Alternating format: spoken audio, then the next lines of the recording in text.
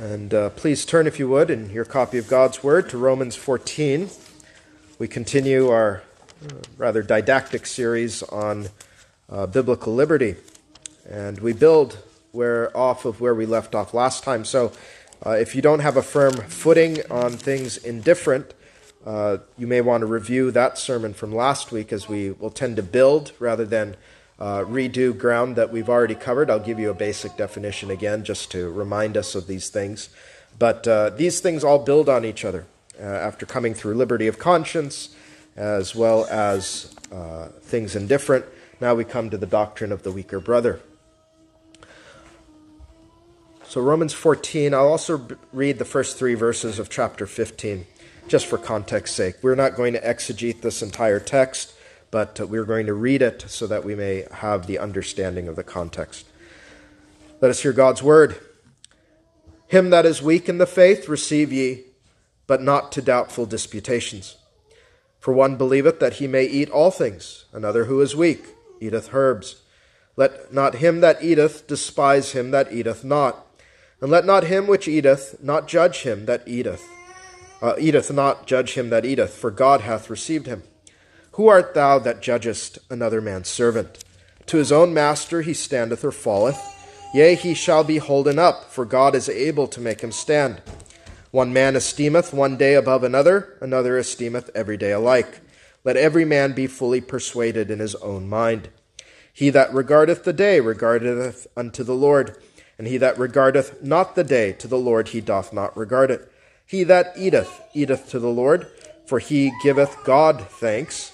And he that eateth not, to the Lord he eateth not, and giveth God thanks.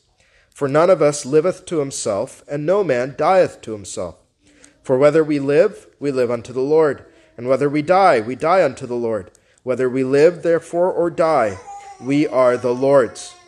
For to this end Christ both died and rose and revived, that he might be Lord both of the dead and living. But why dost thou judge thy brother? Or why dost thou set at naught thy brother? For we shall all stand before the judgment seat of Christ. For it is written, As I live, saith the Lord, every knee shall bow to me, and every tongue shall confess to God. So then, every one of us shall give account of himself to God. Let us not therefore judge one another any more, but judge this rather, that no man put a stumbling block or an occasion to fall in his brother's way. I know and am persuaded by the Lord Jesus that there is nothing unclean of itself, but to him that esteemeth anything to be unclean, to him it is unclean. But if thy brother be grieved with thy meat, now walkest thou not charitably. Destroy not him with thy meat for whom Christ died.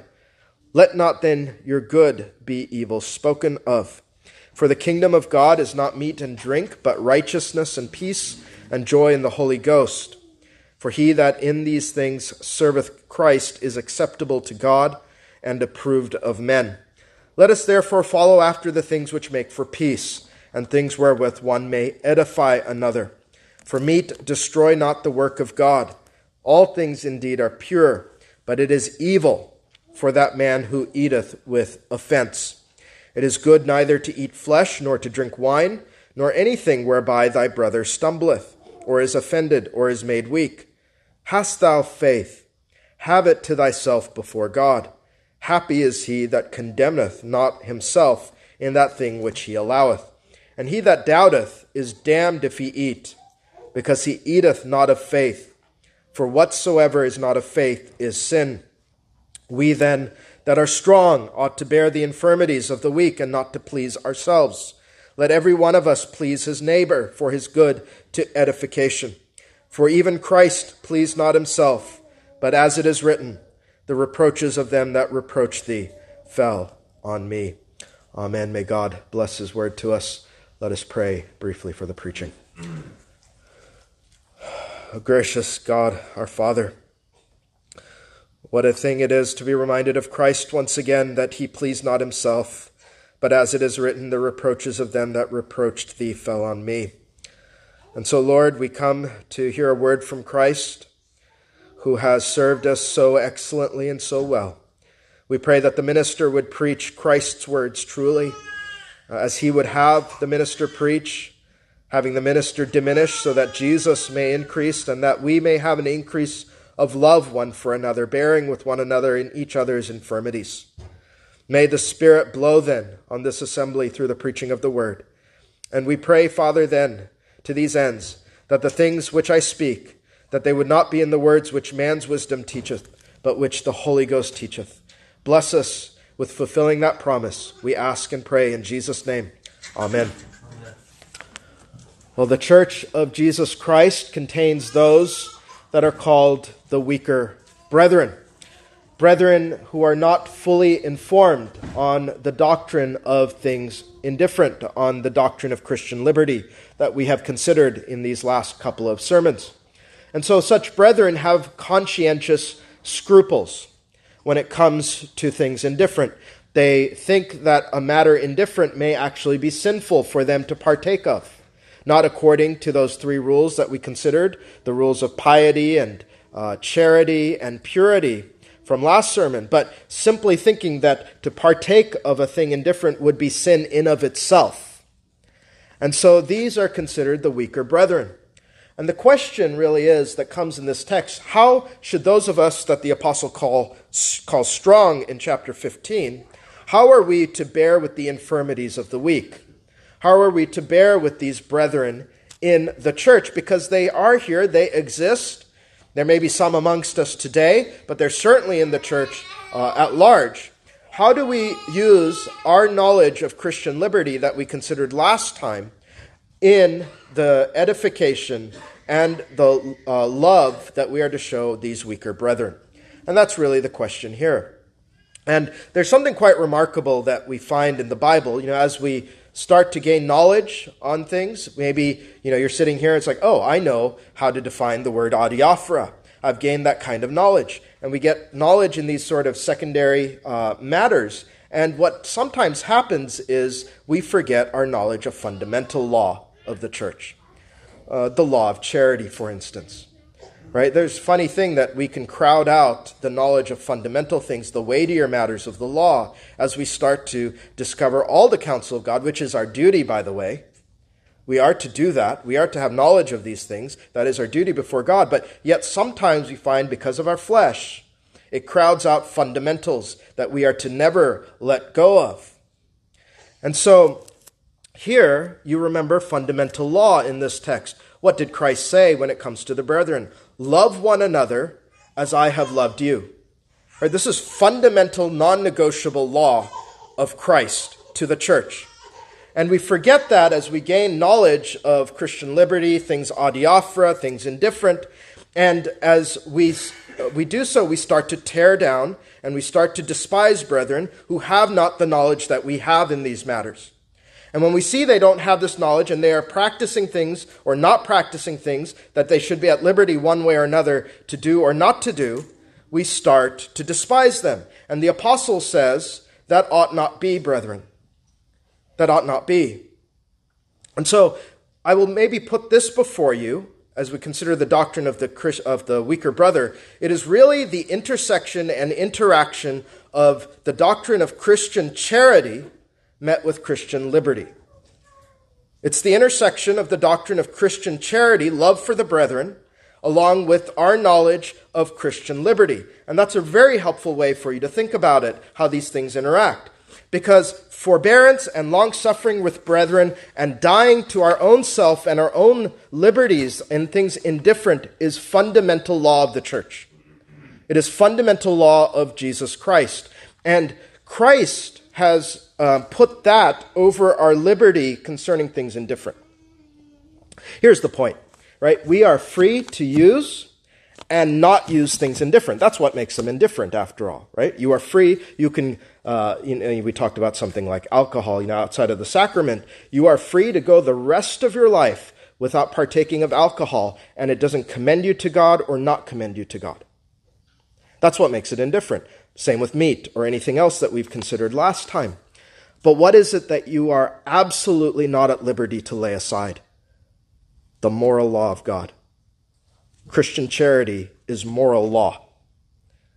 You are not free to not love your brothers. Right? That is not a thing indifferent. to love the brethren is absolutely required of you. That is non-negotiable. You have no freedom to do that. And so if you understand that concept, then the doctrine of the weaker brother becomes very easy to start to grasp. You are not at liberty to despise your brother. That is sin. However, you are at liberty to help them with their conscience issue, because you don't have to actually partake of things indifferent. And that interaction then really just is sort of the clarifying thought. You may even be able to leave most of the sermon behind if you have that one idea in your mind. And the rest of the sermon should be easier to grab a hold of. So with that then, to introduce our time, our theme is Christian liberty in view of charity to the weaker brother. Christian liberty in view of charity to the weaker brother. And we'll divide our sermon into three headings. First is understanding the weaker brethren. Second is showing charity to the weaker brethren. And third is opposing impositions by the weaker brother, which is also our duty as well. And the weaker brother doesn't have power to rule the roost of the Christian church, but we'll get to that in a bit. So first, understanding the weaker brethren. Now, as we come into this chapter of Romans, it is evident that in the church at that time, there were great contentions and disputes around the transition to the New Testament era. And that's where we are if you just contextually look at it. You're in a time that's a bit unsettled in the church. The canon is not fully settled because it hasn't been fully written out, of course. It hasn't been fully given by the Lord to us at this time. You also find that the temple is still standing, so there's this transition period. And because of that, several of the Jewish Christians still kept to aspects of the Mosaic dietary laws and their feasts. Now, these ordinances had been canceled by Christ. Colossians 2:14 speaks of that quite remarkably, blotting out the handwriting of ordinances that was against us, which was contrary to us, and took it out of the way, nailing it to his cross. Now, those ordinances are the ceremonial ordinances that we are finding disputes over here in Romans 14. The days of verse 5, for instance, being the old Jewish ceremonial feast days. The meats of verse 2 and 15. You can think of, there's multiple aspects of this, we can get into it, but they certainly include the Jewish dietary laws in those meats. You know, think about the prohibition children against eating pork and shellfish in the Old Testament. Now, these laws, being ceremonial, were binding on the Jewish people of the Old Testament, the believers of the Old Testament. But after the cross of Christ, they were no longer binding on any believer. Right?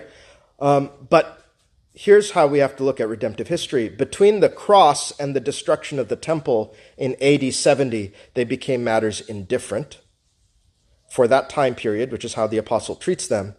However, after the destruction of the temple and the completion of the canon, they became unlawful to follow. So today, celebrating those Old Testament ordinances is unlawful. The temple is gone away now, right? The priesthood is gone. We have the full canon in our possession, which was not the case at the time Paul was writing this. And what has happened in the intervening time is that the glorious liberty of the gospel has been published in every Christian church.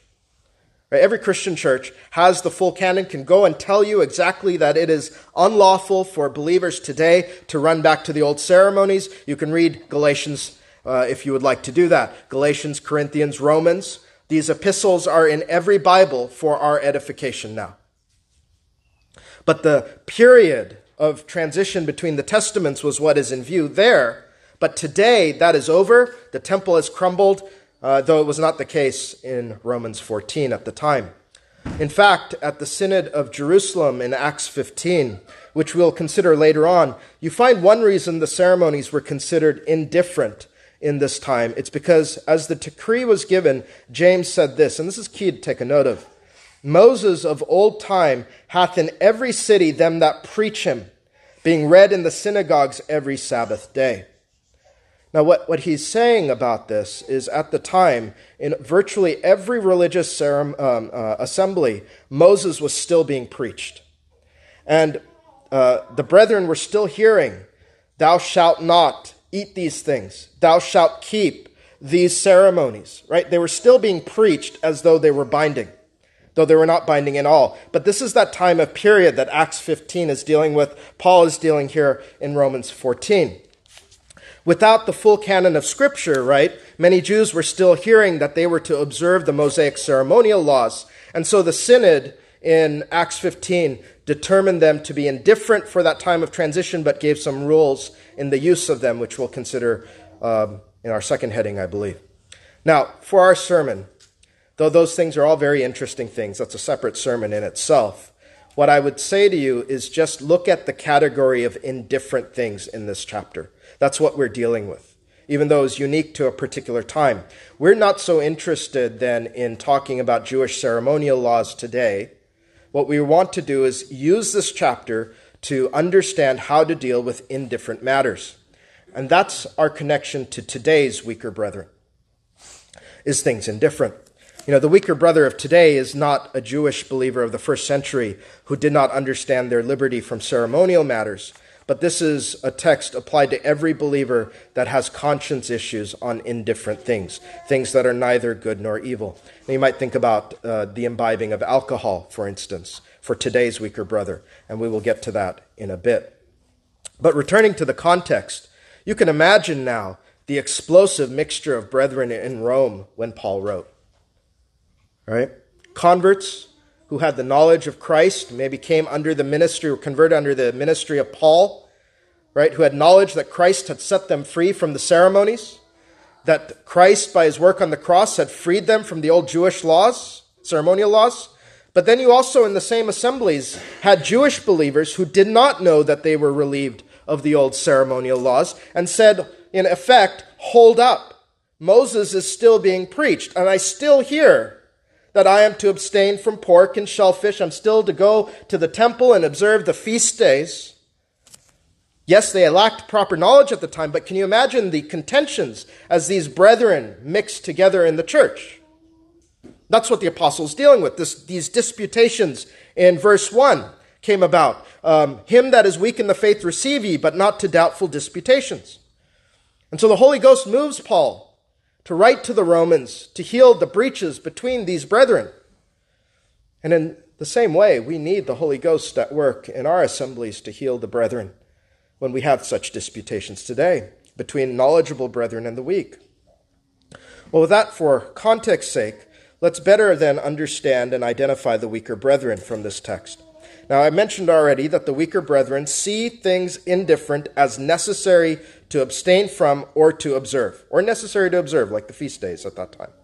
They had conscientious scruples about the use or disuse of things indifferent, and that is why they are called the weaker brethren.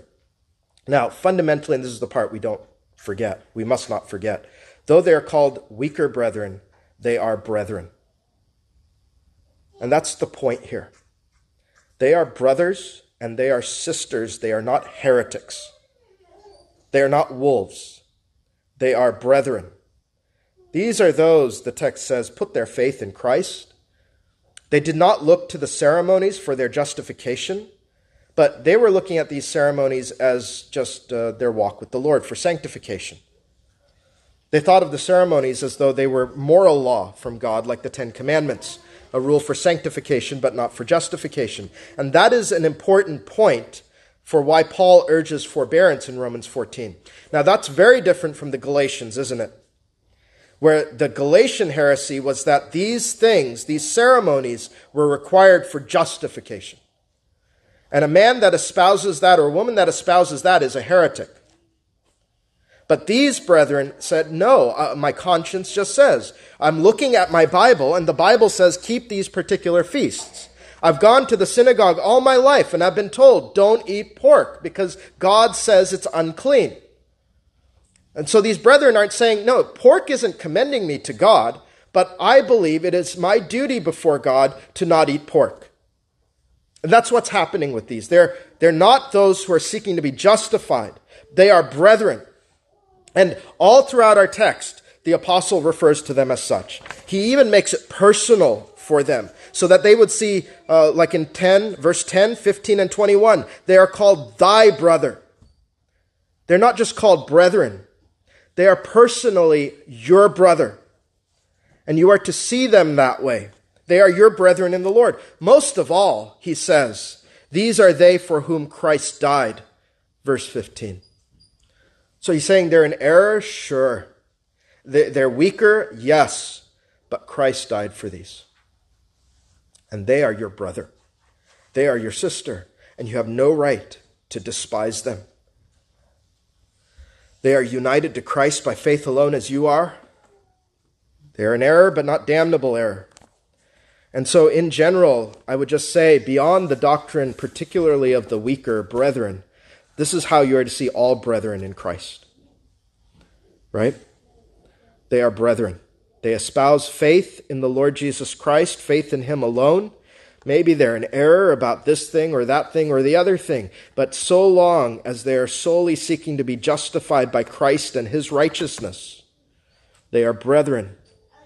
And the law of charity says you are to edify and not tear them down and not destroy them.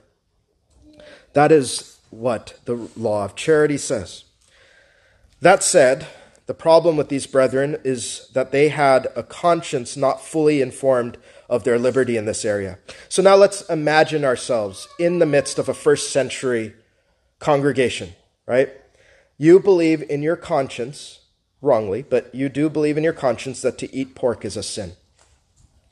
It's a sin before God, even though it is a thing indifferent.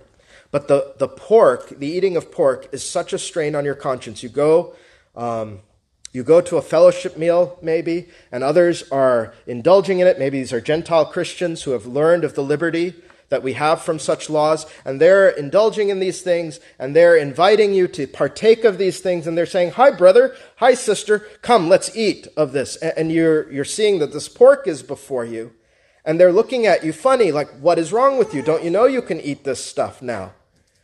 But your conscience isn't persuaded of it yet. And now you're feeling that pressure, aren't you? Well, I want to join in. These are my brethren, right? And they're kind of denigrating me, and maybe that I need to partake of this. Well, the issue is now this weaker brother or sister is going to be tempted to go against their own conscience, right? Just because of your pressure upon them. And the problem with that, and maybe the Gentiles, and maybe it wasn't just Gentiles, maybe it was other Jewish converts too. What the problem is that they were not recognizing a fundamental truth of the Word of God, that whatever is not of faith is sin. And so if you tempt a person to go against what they believe in their conscience is righteous, even if it's misinformed, it is sin for them. And that's the problem, is you are causing this other brother or sister to sin against their conscience. To indulge in something you are convinced is wrong by conscience makes it evil to partake of. All things indeed are pure, but it is evil for that man who eateth with offense. Think of it in this way as we build on the doctrine of liberty of conscience. If Christ is the Lord, you believe, right? Christ is the Lord of your conscience. And then you believe Christ has said, don't eat pork, even though you're not right on that. But you believe Christ has, by his divine law, told you not to eat pork. And then you give in to eating that pork. What have you done? You have made another man the Lord of your conscience. And you have displaced Christ as Lord. This is why it's important that we not go against conscience. Because if we are Christians, we believe that our conscience is bound to Christ the Lord. And so to go against conscience is actually in your heart to go against the Lord of your conscience. And that is what makes going against conscience such a grievous sin. You're saying, I'm willing to go against Christ my Lord to partake of this thing. But Christ alone is your Lord of the conscience. So, Paul says in verse 23, he that doubteth, meaning the weaker brother, is damned or condemned if he eat, because he eateth not of faith. For whatsoever is not of faith is sin. Now, those are solemn words, aren't they? Do you see why you have to take great care with your brethren's consciences? He that doubteth is damned, that is condemned if he eat, because he eateth not of faith. For if we pressure them or disregard their scruples until their conscience is settled out of the Word of God, that something is truly lawful for them to use, but they're not convinced of that yet, then we are going to have them commit sin against Christ in their conscience, and that can be deadly to the soul. And that can lead to a spiral. Because what's happening now is, you think about the effect on the soul, it starts to harden them to Christ. Now, today it's pork, right? But then it comes to the moral law. And then it comes to all kinds of other things that are not so indifferent. And so once they start to wound their conscience, once they start to go against their conscience, where does it end? You can destroy them. And this is why we want to be very careful, brethren, when we deal with others with a weak conscience. Listen carefully to the apostle in verse 15. But if thy brother be grieved with thy meat, now walkest thou not charitably. Destroy not him with thy meat for whom Christ died. Right? We understand that those who Christ has died for, they will ultimately not be destroyed. Some of this is rhetoric, of course, but you can cause a soul, a Christian soul, great and terrible harm when you cause them to go against conscience in one area. The floodgates open, and you don't know what sort of effect on their own soul, the despondency that comes. You know, if you've ever gone against conscience yourself, perhaps in something that is moral, and you have indulged in something, you know that it can rack you with great guilt and great pain and great shame. And the apostle is asking, why are you going to do this to another brother or to another sister, even if you have liberty to indulge in these things? Do not kill him spiritually in your liberty to eat meat if that causes him to stumble. So, with that then, we have to understand actually what it means to make a brother stumble, because I think we are not so informed on that. So we'll consider that in our next heading, showing charity to the weaker brethren. Verse 21 says, It is good neither to eat flesh, nor to drink wine, nor anything whereby thy brother stumbleth, or is offended, or is made weak. Now, because we've heard that going against a weaker brother, having a weaker brother go against his or her conscience is such a terrible thing, the Apostle Paul says he is willing to lay aside his own Christian liberty in things indifferent for the sake of preserving his brother or sister. Now, when we think of the fundamental law of charity, this makes sense, right? It makes sense, as I said in the introduction, to lay aside things indifferent for things necessary. The law of charity is something necessary to maintain the rule of Christ. It makes sense. I hope it makes sense to you, right? One is indifferent, which means that, like we heard last time, you're at liberty to not use it. But one is not indifferent. You're not at liberty to despise your brother.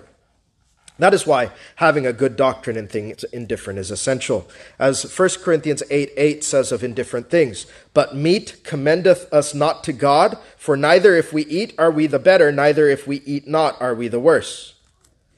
But would it not be for the worse to cause a weaker brother to stumble?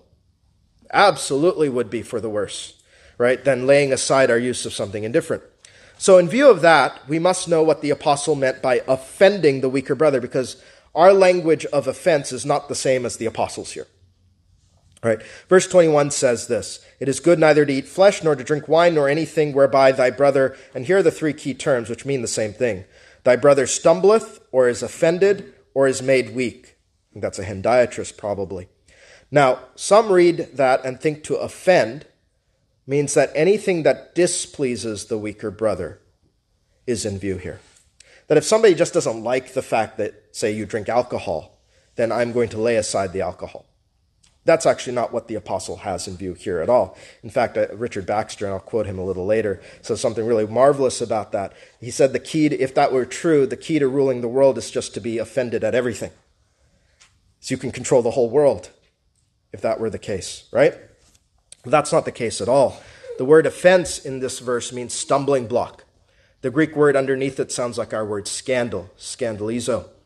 So these three terms here, stumbleth, offended, and made weak, speak of the same thing. They speak of a stumbling block that would cause our brother to be ensnared in sin. In particular, and we've heard this already, so it should make sense, to sin against their own conscience. That's what's in view here. It's not that they're offended because you might drink wine with dinner, but in terms of how we talk about it today, but that there is something in your behavior that is causing them to be tempted to partake of something that their conscience says is sinful. Imagine a fellowship meal, again, in the first century congregation in Rome, right? You have that same scenario I painted out, that these brethren wish to be part of the communion of saints, and they feel pressured to join in and eat the pork, though their conscience says not to. And you're there saying, hey, come and eat of this stuff, even though you know where their conscience lies, and you're essentially tempting them. It's no big deal, join in. And then even worse than that, right? You start to revile your brethren for not having knowledge of the liberty that they have from the ceremonial law. And you say, just eat. What's wrong with you? Right? You're just not right. You don't know the word of God. Well, their conscience, you have to be careful, is not yet fully persuaded. Until their conscience is fully persuaded, we are not to tempt them with these things. And so, if they did, they would be in grave sin if they partook. We talked about that and talked about how their conscience could be on fire. But that is the kind of stumbling block the apostle has in view here, of causing them to go against their conscience. And so we ought to be very careful in these things. There ought to be, in matters indifferent, we ought never be censorious, right, of our brothers and tempt them into sinning against their conscience. Listen to how Paul speaks to those who are not the weaker brother in verses 10 through 13. Why dost thou judge thy brother? Or why dost thou set at naught thy brother? For we shall all stand before the judgment seat of Christ.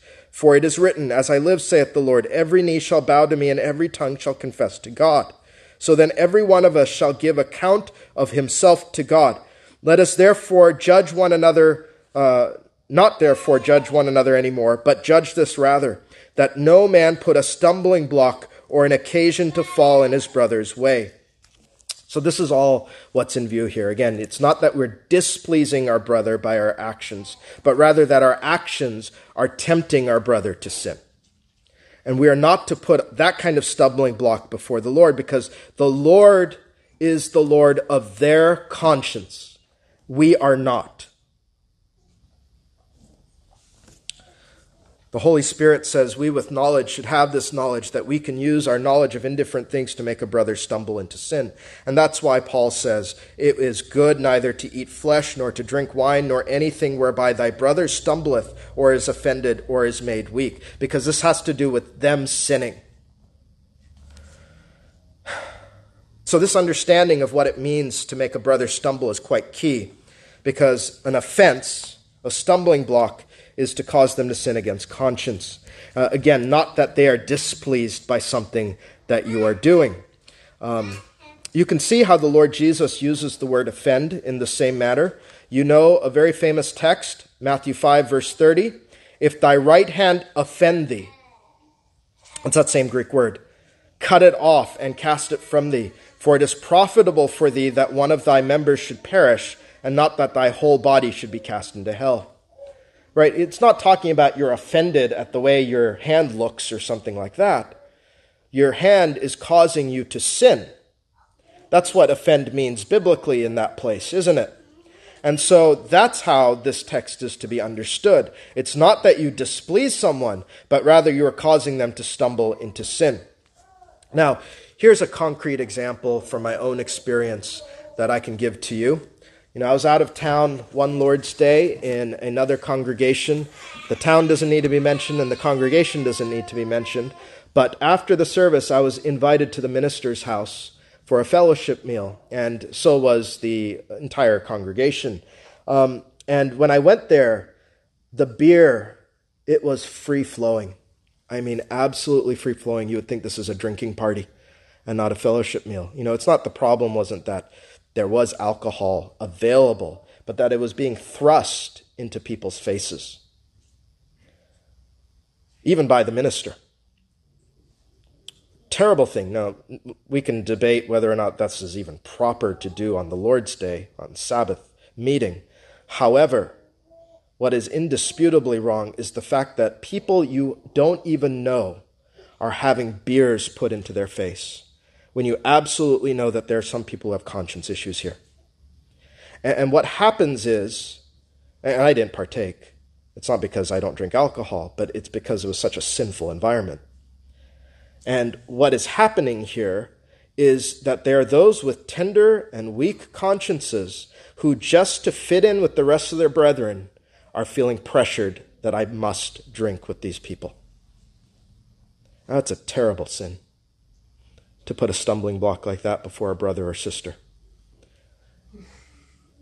These things can destroy a person, brethren.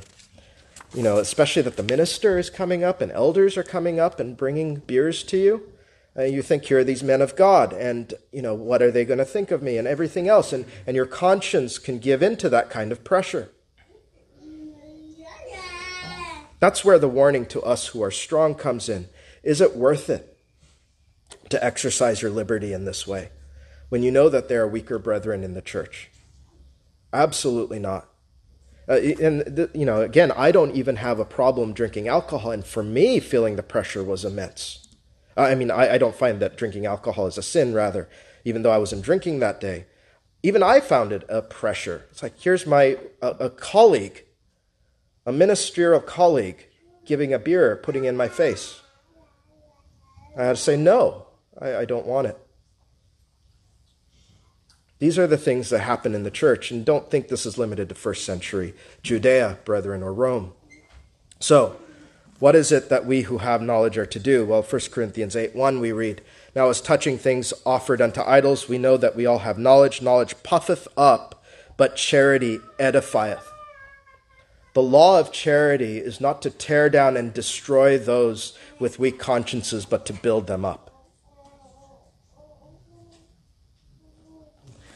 And you who have knowledge on indifferent things, don't you know that things indifferent don't need to be partaken of? And he's saying, why are you not building up and edifying your brother instead of causing them to stumble? When you could willingly put aside, we talked about this last week, if you must, absolutely must partake of indifferent things, they have mastery over you if you cannot give them up for the sake of your brother or sister. There is a brutal kind of no-holds-barred Reformed Christian who thinks that he is going to teach all the uninformed brethren and do so in a way that is not edifying, hardly building up of our brethren, but instead tears them down and tempts them into sinning by wounding their conscience. But listen to Paul at the end of 1 Corinthians 8. "But take heed, lest by any means this liberty of yours become a stumbling block," same concept, "to them that are weak. For if any man see thee which hast knowledge sit at meat in the idol's temple, shall not the conscience of him that which is weak be emboldened to eat those things which are offered to idols? And through thy knowledge shall the weak brother perish, for whom Christ died? But when ye sin so against the brethren and wound their weak conscience, ye sin against Christ. Wherefore, if meat make my brother to offend, I will eat no flesh while the world standeth, lest I make my brother to offend." Thing is, brethren, you sin against Christ when you cause your brother or sister who is weak to stumble. And so the apostle says, in effect, God forbid, I will not eat meat if it causes my brother to stumble into this kind of sin. Because I love, first of all, Christ that much. My sin is against Christ, who died for this brother or sister. Right, and that's where the apostle's heart is in these things. This is where the law of charity has its root. It is non-negotiable to sin against Christ. And that's what we don't understand. You can imagine, right, in a place like I had described on the Lord's Day, or this imaginary or imagined fellowship meal, how many will have to answer to Christ for wounding the weaker brother's conscience? Terrible thing. Now, boys and girls, regardless of the doctrine of the weaker brother, I want to address you for a moment. Consider your own commitment to Christ as Lord of the conscience. Right, there's something here, I think, that is worth noting of. You will face things like peer pressure, won't you? Which is really the fear of man. The fear of man. What the fear of man does is it tempts you to lay aside Christ's kingship over your conscience to do what another man or woman wants you to do. Right? And that is called the fear of men. And so what you understand here is that you are grievously sinning against God when you sin against conscience and you do things for the sake of another person. If a friend says, and on the other side, right, a friend, well, let's look at both sides of the issue. On one hand, you will have friends who say, come on, join with us. There's like 15 of your friends and they want to go and do something, maybe just one friend. And they say, come on, do this thing with us. And you're saying, no, I know that the word of God says this is wrong, but you're tempted, aren't you, to give in? And you're tempted to go and do this thing. You're going against conscience, which is neither right nor safe, children. And your conscience can be wounded, and you're going against Christ himself. So don't do that. But I think I have to warn you on the other hand, too. Don't you ever go against somebody who says, I don't think it's right to do this thing or that thing or the other thing. Right? Don't you tempt them to do something that they in their conscience believes is wrong. That's another way you use this doctrine, too. You remember whatever is not of faith is sin. Don't press them and don't be a stumbling block. I think that's a practical use. Well, lastly, let's consider opposing impositions by the weaker brethren. So let us be warned of something that I began to speak of but didn't consider. We have considered the law of charity towards the weaker brethren, but you need to be aware and beware that there is a kind of person who has the form and guise of the weaker brother, but is in fact a legalist. A legalist who wants extra biblical rules to bind the church of Jesus Christ. Now, these go beyond those who have tender consciences in their walk with the Lord. Instead, these want to impose upon the church extra biblical rules, upon the consciences of Christians everywhere. And these are to be opposed by good-hearted Christians. It's not the rule of charity to indulge a legalist in legalism. In fact, the rule of charity would teach us to oppose them, for they are seeking to bind consciences that are bound to the Word of God and to the Lord Jesus Christ. That's why Paul opposed vociferously the circumcision party in Galatia. You read it in Galatians 5:12 a few weeks ago. He opposed such men with these words, I would they were even cut off, which trouble you. Right, such are to be opposed. As an example, right, well, we've been using alcohol. I think it's pertinent because our nation and the church in this nation has wrestled with it since the temperance movement. But you remember, or you might have heard, there are some Christians who will lay down this law. Christians do not drink. That's not the weaker brother. That's the legalist. And we have to be aware of that. They begin to enforce that rule. What do they do if you do drink? They start to doubt your profession of faith. Oh, you drink? A Christian doesn't drink, right? So they're not the weaker brother at that point. They have become the rank legalist. They have become the Pharisee, and that is to be opposed. On that note, R.C. Sproul once noted he had gone out with some brethren, I think maybe after a Bible study or something like that, to a restaurant. And so goes to the restaurant and the waitress asks, or the server asks, if they would like to have a drink with their meal. And before he could say anything, I don't think he was intending to buy an alcoholic beverage, a woman said, oh no, we're Christians. We don't drink. Right? That's not the weaker brother. Now that's somebody who has essentially defined Christianity by extra biblical rules. Right? They have even tinkered with the gospel itself, such that this witness to an unbeliever now is what? That in order to be a Christian, you have to give up alcohol. Right? That is legalism, and that is not the weaker brother who is wrestling with their own conscience. That is false witness to Christianity. I think R.C. Sproul said that he was embarrassed that he didn't speak up at that time later on, because we ought to speak up, because this misrepresents the gospel, it misrepresents Christ, it misrepresents the word of God. That is a violation at least of the 3rd and 9th commandments, if nothing else. It's a violation of Christ's kingly rule, his power to legislate law, and him only. And so we have to oppose, for the sake of the king, those who would bind consciences in the church. And the next thing that happens is when such brethren are put into church office, they begin to legislate these things into the church. And that's where it really becomes a danger. Their legalism is taught as binding as though it is part of God's moral law. And that's how abstinence from things indifferent like alcohol becomes legislated in the church, and then consciences are bound, and alcohol is no longer seen as something indifferent, but something necessary to abstain from, to commend yourself to God. That's where the danger is in all these things. That's not a power the church has. And I alluded to Baxter's quote. I thought it was so good. He speaks of the heart of such men and women. They think that no man must do anything which grieveth or displeaseth them, lest he be guilty of scandal. And by this trick, I love that, whoever can purchase impatience and peevishness enough to always be displeased with the actions of others shall rule the world. It's a wonderful truth, though, isn't it? That if this is the doctrine of the weaker brother, then all you have to do is be displeased with everything, and everybody will have to kowtow to you. That kind of behavior cannot be tolerated as rank legalism. To cluck the tongue at everyone who does not do what you believe is right, yet you cannot point to the Scripture, all of Scripture, to prove it. You're seeking to rule over and assert yourself over your brethren. These are to be opposed. And when it comes to church power, what the church has power to do is minister what the Word says is sin and not sin, and not extra biblical rules. You know, we must stand fast when impositions come over the Church of Christ by legalists. They often wear the sheepskin of the weaker brother.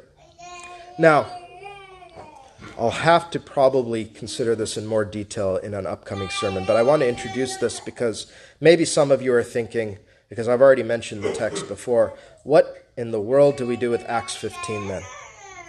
Right? You turn to Acts 15. Let's see how far I can get. And turn to verse 19. As we think on the decree of the Synod of Jerusalem. As you turn there, the papists use this very text to say they have power to legislate new laws and prohibitions. Even Protestant denominations, I have known a Presbyterian denomination that has used Acts 15 to justify their requirements members not drink alcohol because they say the assembly in Jerusalem forbade things indifferent. So surely, they say, we can prohibit drinking alcohol. So here, Acts 15, 19 through 21. James passes the sentence. My sentence is that we trouble not them which from among the Gentiles are turned to God, but that we write unto them that they abstain from pollutions of idols, and from fornication, and from things strangled, and from blood. For Moses of old time hath in every city them that preach him, being read in the synagogues every Sabbath day. And I'm going to leave it there. Now you can probably remember that several of the things here are moral. Some of the things here are moral, and some are ceremonial prohibitions, right? The seventh commandment, a moral law, is found in abstaining from fornication. So in that case, they're not legislating. They're just reminding us what the Word of God already says. It says, for the state of the church today, with all these Gentile converts, where fornication is absolutely rampant, we are reminding the church to abstain from fornication. But what about things strangled and from blood? You know, these are ceremonial laws, aren't they? And they had become, as we had heard, things indifferent at the time. Yet the Council of Jerusalem seems to have made it a rule to abstain from them. And this is where the question is on what power church has in things indifferent, whether they can legislate whatever they would like. Well, I treated with you verse 21 earlier, so I think you understand where we're going with this. This was a temporary measure while Moses was read everywhere. Right? Almost every commentator understands that this decree does not bind us today, obviously. Right? There are some who love their blood sausage and blood pudding, obviously, who are glad for that. But the decree was given when a certain circumstance was troubling the church. So that has to be remembered.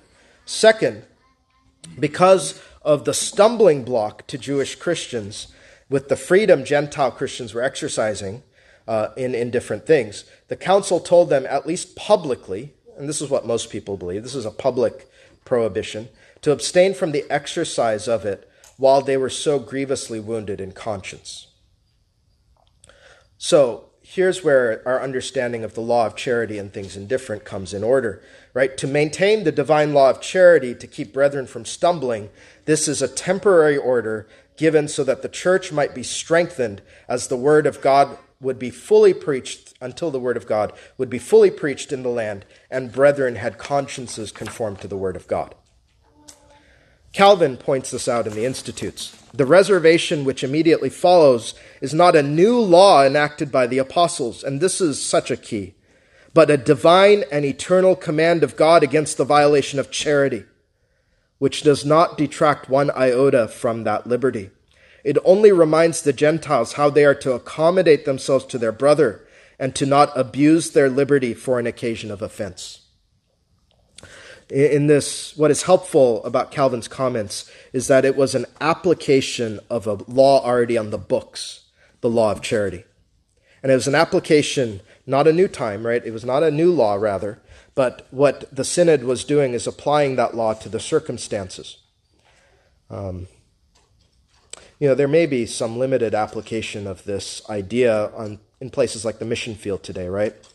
Where you might say, okay, you need to lay aside some liberty that we have temporarily because of who we're trying to reach. And so a council can give that kind of thing, but it's always in view of the law of charity. And it's always in view of stumbling blocks that would cause those to sin against conscience, not because it displeases somebody, not because we think it would be good to make a blanket prohibition on something indifferent, but because for the settling of the church and the maintenance of charity and to keep brethren from wounding their consciences, perhaps something like this can be done, a temporary order, but it is not carte blanche power that synods and councils have to legislate. You also know it was a temporary order because the decree was also to abstain from things polluted by idols. Yet Paul says in 1 Corinthians 10, a few years later after this council that we read last week, that such meat could be eaten. So this is not a moral prohibition, but a circumstantial one.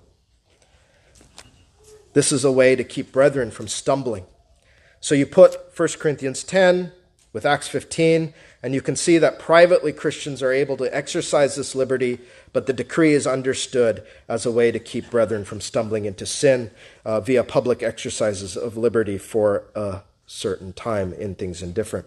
Well, we'll have to speak more on the power of the church when we consider the liberty of the church in upcoming sermons, but I did think it was important to understand Acts 15 as inevitably somebody's going to bring it up when it comes to the power of the church. Now, at the end of the day, then, let's just wrap with this. The common theme in all these points is found in Romans 14:19. Let us therefore follow after the things which make for peace, and things wherewith one may edify another. Even Acts 15 shows us that rule in Romans 14:19 trumps our use of things indifferent. That is a fundamental law from King Jesus that even transcends the doctrine of the weaker brother, does it not? It goes beyond the weaker brother doctrine to how we treat all brethren. We ought to seek after what edifies one another, not what tears each other down. We are not at war with one another in the body of Christ, in other words. Our first goal, even in controversy, is to seek to edify and build up our brethren, to build them up. And let us remember that as we exercise our liberty, especially in things adiaphora. However, I would be very remiss if I did not address the unbeliever in our midst here tonight. I want to read verses 10 through 12 one last time. But why dost thou judge thy brother, or why dost thou set at naught thy brother? For we shall all stand before the judgment seat of Christ. For it is written, as I live, saith the Lord, every knee shall bow to me, and every tongue shall confess to God. So then every one of us shall give account of himself to God. Now, every single one of you will have to give an account of yourself to God. Now, if you're an unbeliever, every blasphemy, every hateful thought, every lie, everything that is against God's law, you will have to give an account for. Now, the beauty of this text, of course, is that for the Christian, they say, well, I will have an advocate who will speak on my behalf, Jesus Christ. He will give an account. And he said, that blasphemy, that sin, that hate, that lust, even that fornication, I have paid for, I have died for. They are all on my account. But the unbeliever has no advocate. And so they will have to give an answer to God. And if that is you, unbeliever, that's a dreadful, dreadful thought. You hear here, as I live, every knee shall bow to me and every tongue shall confess to God. You will either do that cheerfully as the believer, or you will do that with great pain, with gritted teeth. But you will admit that Christ is Lord as he banishes you to hell. And so you are to come to the Lord Jesus Christ for mercy.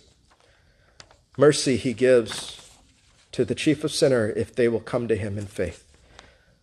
Bow down before the Lord. Take Christ and you will be saved forever. And for those of us who are in Christ, what a thing it is to know that he is our King and he is our advocate as well. Let us treat our brethren in the same way. Amen. May God bless this word to us. Let us arise for prayer, if able.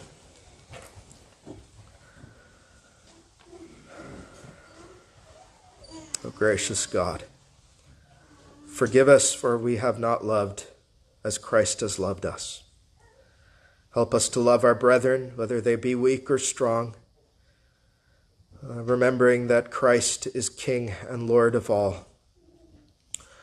Help us to never put a stumbling block or offense before our brother. Help us to never cause one to wound their conscience and go against conscience. We pray, Lord, that we would not be the occasion of the destruction of the conscience of another believer. Help us be tender to one another. Help us to edify each other. Lord, we confess we are not often brethren of that sort, so forgive us and give us the grace to do what thou hast commanded. O Lord, we're thankful to know these things out of the word of God, but help conform us to the word. We pray and ask that these things would be in our mind and hearts as we walk with our brethren in charity throughout the week and into eternity. We ask in Jesus' name. Amen.